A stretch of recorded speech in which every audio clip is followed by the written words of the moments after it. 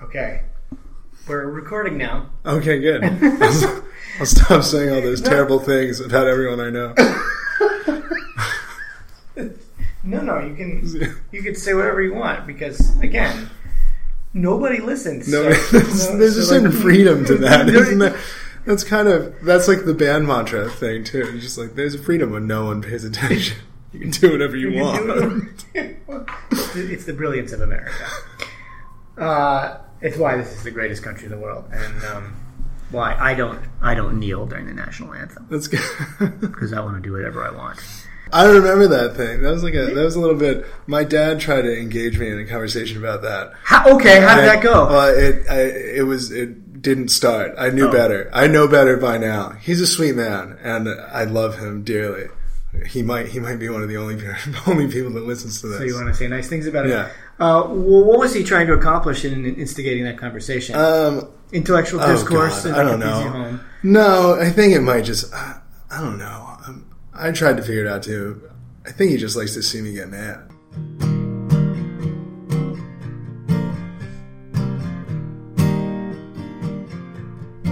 How old are you? 26.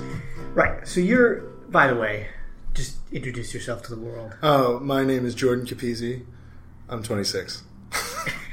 Is that it? I am from Lancaster, Pennsylvania, obviously. I play in a band called Tauntaun. That's kind of my main thing that I focus my personal life around. I also work for Tom's Bread in the Lancaster Central Market. That's kind of I think that's my community. Then all of your songs must be about bread. That's what they're about. So we're gonna hear some songs. A song about bread. One about caramel olive, one about rosemary. They're less specific than that. So okay. you have to really read into them to find the bread connections. But if you're paying attention, they're there. I only want to listen to songs about bread. Well, most songs are. It all boils down. You can. Yeah, they're about what you want them to be about. Or rises up. Or rising. Yes. These things. Boiling and rising they're different parts of the process. You're a musician and you work at Market, and that's your social sphere. Yeah. And I think that's really important to you. Oh yeah. And yeah. And I'd be lying if I said it wasn't. No. I'm considering lying. I really like the band. I really like doing things with the band. That's really that's what occupies my brain a lot most of the time. Is just figuring out how to. It's a 7-person band. So I am one of 7. We already gave ourselves some obstacles just with that. Large group. It's a big group. How would you describe the genre of music? The genre of music. It's a terrible question. You should punch me in the face. That's totally fine. I don't want to punch you in the face. It's rock and roll. It's a rock band. I'm dangling. You realize we're dangling on the precipice of me asking a question that will definitely make you want to punch me in the face. Oh, just go for it. But there's another route. I noticed that at your bread stand at Tom's Bread, people stop and talk with you. Yeah, and they like to do that. Mm-hmm. And I'm very serious. They like to do that, and they like who you are, your personality, and they like talking to you about bread and then other things. Yeah. Songs about bread. Yeah. I do like that a lot. And I think that does make more sense to me. Kind of figuring out on a day-to-day basis how I'm going to get through a conversation. Just because it's in your face so much, you have to have some kind of opinion on the world. But politics is a part of culture, and you kind of have to take it in, and people ask you about it, and people want to ask you about it, and want to talk about it. So it's, part of that community interaction. It involves that. You have to kind of take it in a little bit, because there are people that are going to only want to talk about that to you. Right. I mean, most of the time I kind of decide to not have those conversations. As you said, and it's not only my dad. I'd be more likely to have that conversation with my dad than a stranger. But there are friends of mine, people that I like that I totally disagree with all the time, that I also kind of think that's a little bit important, is to have those conversations with those people without saying you're a fucking asshole and don't ever talk to me again. Like that was we disagree. Like there's a friend of mine at Market who is an avid Trump supporter and an avid conspiracy theorist. We also like a lot of the same records, but So, or like, he goes to a lot of interesting music festivals and stuff. So we'll talk about that. And that's, I learn there are cultural things that we have overlaps on. But then politically, not a whole lot of common ground. So this is interesting. And I don't want to spend too much time on this because I want you to talk about music. Yeah. I'm going to ask you that annoying question. And then I want you to play music. But I will ask you this one sort of philosophical question, which is, does a person's politics in some way, what defines a person more? Like the records that they listen to and the music that they, like the musical concerts or what was it? I said music festivals. Festivals that they attend, the music festivals that they attend.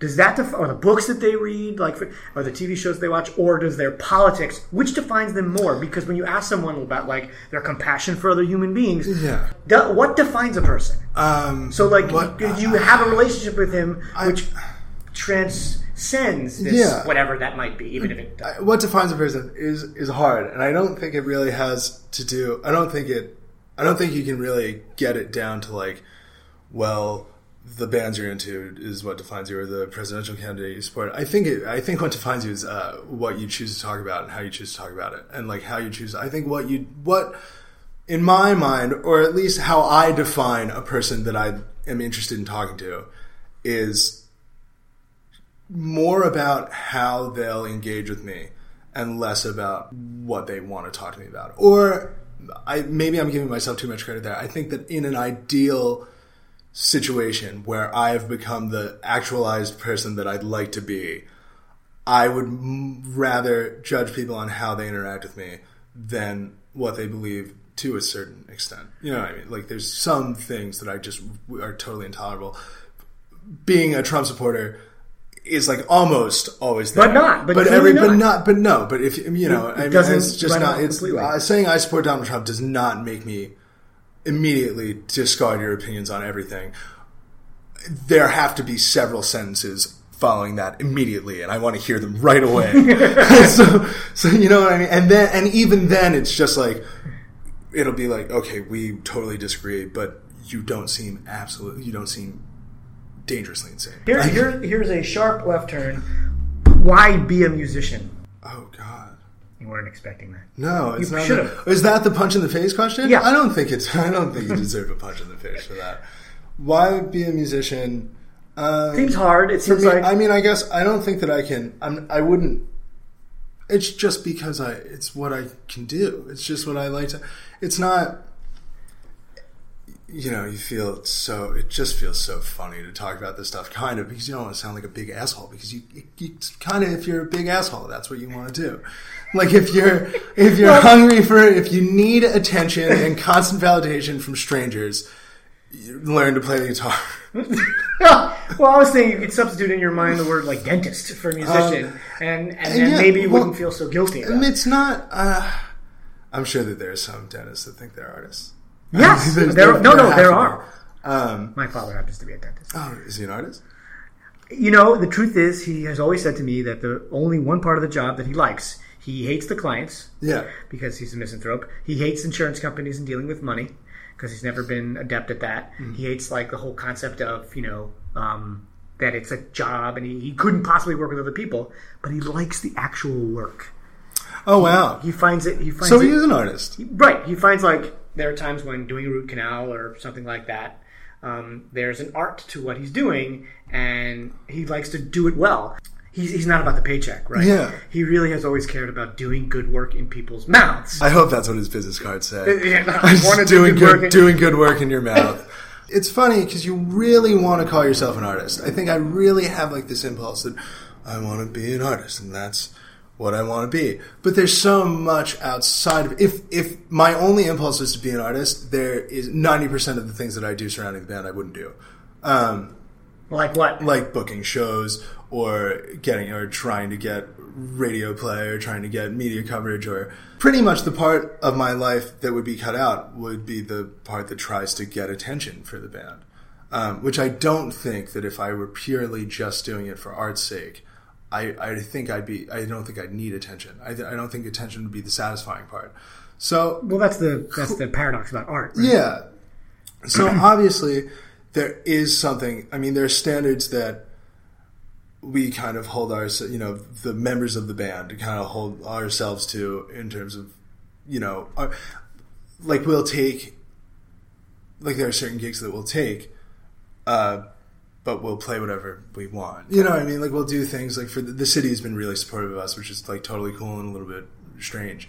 But something like Celebrate Lancaster that we played, it was a huge stage and the sound system was awesome and it was outside and it was totally cool. It was a totally cool thing to do. But then you see the little Celebrate Lancaster thing and food trucks and the fair and live entertainment, which is not really who you are. Not even necessarily. I mean, I think it kind of is, but maybe not the part of who I am that I want to show people. Right. But then, we'll take a gig like that and we'll happily take the check and then we'll play the songs that we want to play. You know what I mean? Because this is the band they hired. Every now and then there will be a conversation in the practice space, is this really what they wanted from us? And it always stops immediately with, they hired us, so that's what they'll get. So, you draw some kind of line. There's a part of that is just, I think we're confident that what we do is good. So I don't really feel like I need to tailor anything. Like if there's an audience that wants to hear Tom Petty covers, they could hire a Tom Petty cover band. Or maybe we'll just play one because it's fun sometimes. But it'll be something where the difference between doing things for an artistic purpose and doing things for monetary gain, we need money and we want money, so we'll take gigs like that. But we're confident enough in the art that we make that, it's worth a $800 check for an hour and a half set. That, this will be entertaining for the audience that you want. And if it's not, don't call us next year. We have been a band for almost 10 years. Oh, wow. Not these same people, obviously, but me and Doug Hines, our guitar player, have played under this name since we were teenagers. Over the last 2 years, the band gained a lot more recognition, and it's because the previous 8 years we spent just sucking. Just being fucking terrible and being horrible at playing shows and that was, I think honestly, in that period of the band, I was more just doing it to make things, just being an artist. That was that was probably a period in which I was more focused on the artist part. We got better at making things, undeniably. Right now, I am much better than my 16-year-old self at playing that guitar and writing things on it and doing that stuff. But I think when I was 16, I was more concerned with the art and only the art. So it's kind of funny to think about it now because we undeniably make better art, and I would be more comfortable calling myself an artist now than I ever would be. I'm still not happy about it, but I would be more... I think we earned it a little bit. Pretty much what happens is once I get a sense of what the personality of the band is, and once we feel like we're confident playing under that kind of personality, that is usually right around the time that I want to do something totally different. which is good. I think the reason that I feel that way is because most of the bands that I get really excited about are bands that do that. We just got a new drummer, and it was a lot. There were a lot of reasons to get a new drummer, but a big one was that the new music that we wanted to make, it was impossible to make with the old drummer. So the new drummer really injected something new into that, but it was something new that all of the other people in the band who had been in the band for a long time also wanted. Who are the bands that you like? You just name... Oh, the bands that I like. I really like Wilco a lot, and that's a band that had a lot of lineup changes. And that's the band I was thinking of when you were talking. I like that and has changed their, from record to record. From record to record, definitely. And then another band that they're kind of... I think there's a lot of overlapping audience here. Yo La Tengo is a band that I listen to a lot. We saw them last week in State College, and there were about 70 people there, which was a little sad, but it was awesome. The show was incredible, this weekend we're going to Connecticut. They are to see them. A germ, a core group from that late 80s, early 90s kind of. Whatever you want to call that, grunge or indie or whatever, they are at the base of all of that. And if you're a band that comes out of that that period of time, like you owe them a debt of gratitude. They are the and they best. never really got they're not. No, totally for not. being as good as they are. So clearly, you're going to play Yo La Tengo cover, right? I wish I knew some. Just play whatever you know. But yeah, I will listen. I don't know Yo La Tengo cover. No, just play whatever. Yeah, I'm gonna play a song that's on. We put out an EP in December. We're going to put out an EP in December called "Sorry, Brian, You're Derek Now." I saw that. Did you? Yeah, I think it's a very good title. I'm glad. I mean, on the one hand, I know what it means. On the other hand, I have no clue. That's kind of the point. Okay. It's called The Rule.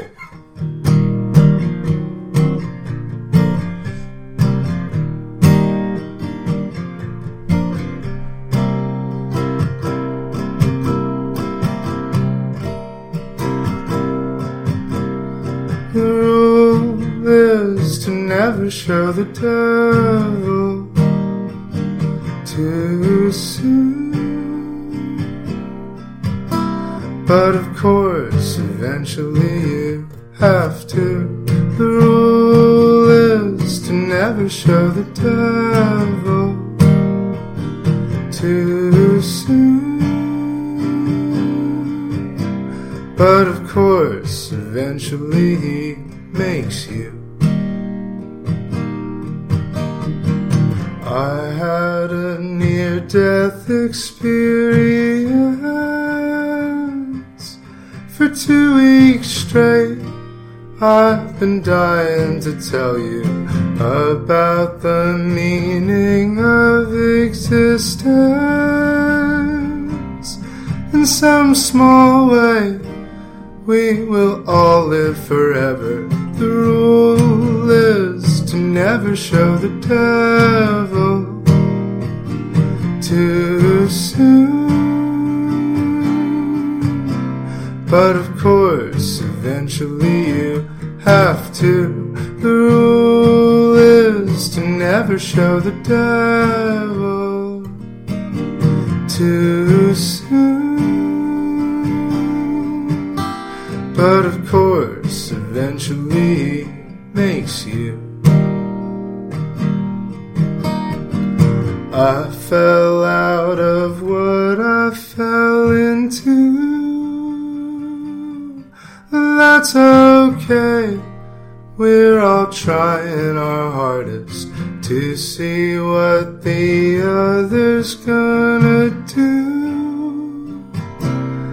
Instead of just looking out for each other, the rule is to never show the devil too soon.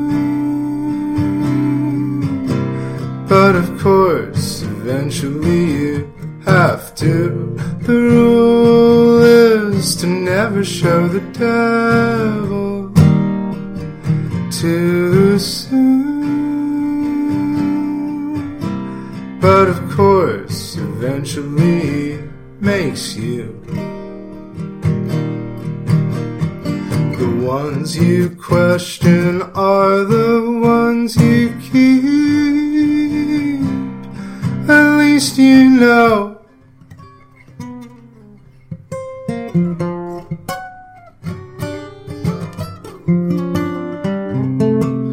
Life will never be boring. The rule is to never show the devil too soon. But of course, eventually you have to. The rule is to never show the devil too soon. But of course, eventually he makes you.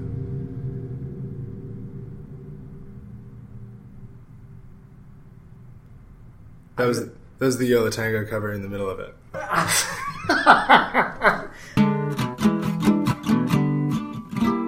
Tauntaun releases their new EP, Sorry Brian, You're Derek Now, in a unique and exciting way. They'll be doing so through the auspices of a musical theater performance of the same name at Tellus 360, starting tomorrow night, December 2nd. The show was written by Matt Johnson and directed by Joanna Underhill. Tickets are available through Tellus 360's website or Brown Paper Tickets. My thanks to Jordan for stopping by and for chatting with us, as well as playing his acoustic guitar, which finally, at the ripe old age of 41, I've realized is my favorite thing in the world. Remember, you can find old episodes of What We Will Abide on iTunes and at samschindler.com. Finally, I promised last time that if you wrote a review on iTunes, I'd read it on the show, and so, here are the first 2 reviews. Madison B13 wrote, as a former student of Sam Schindler's, I'm very excited to see where this podcast will go, and confident that it will continue to be excellent and well-rounded in its coverage of relevant social, political, and environmental topics. Mr. Schindler really did not pay me to say this, although maybe in hindsight, he should have. The second review comes from Choices, who wrote, Today I chose to listen to one of your episodes instead of watching the Gilmore Girls. I can offer no higher praise. I can tell you in all honesty that I don't know either of those people. You too can have your well-conceived review read on air, even if it says my mother was a hamster and my father smelt of elderberries. I can take it.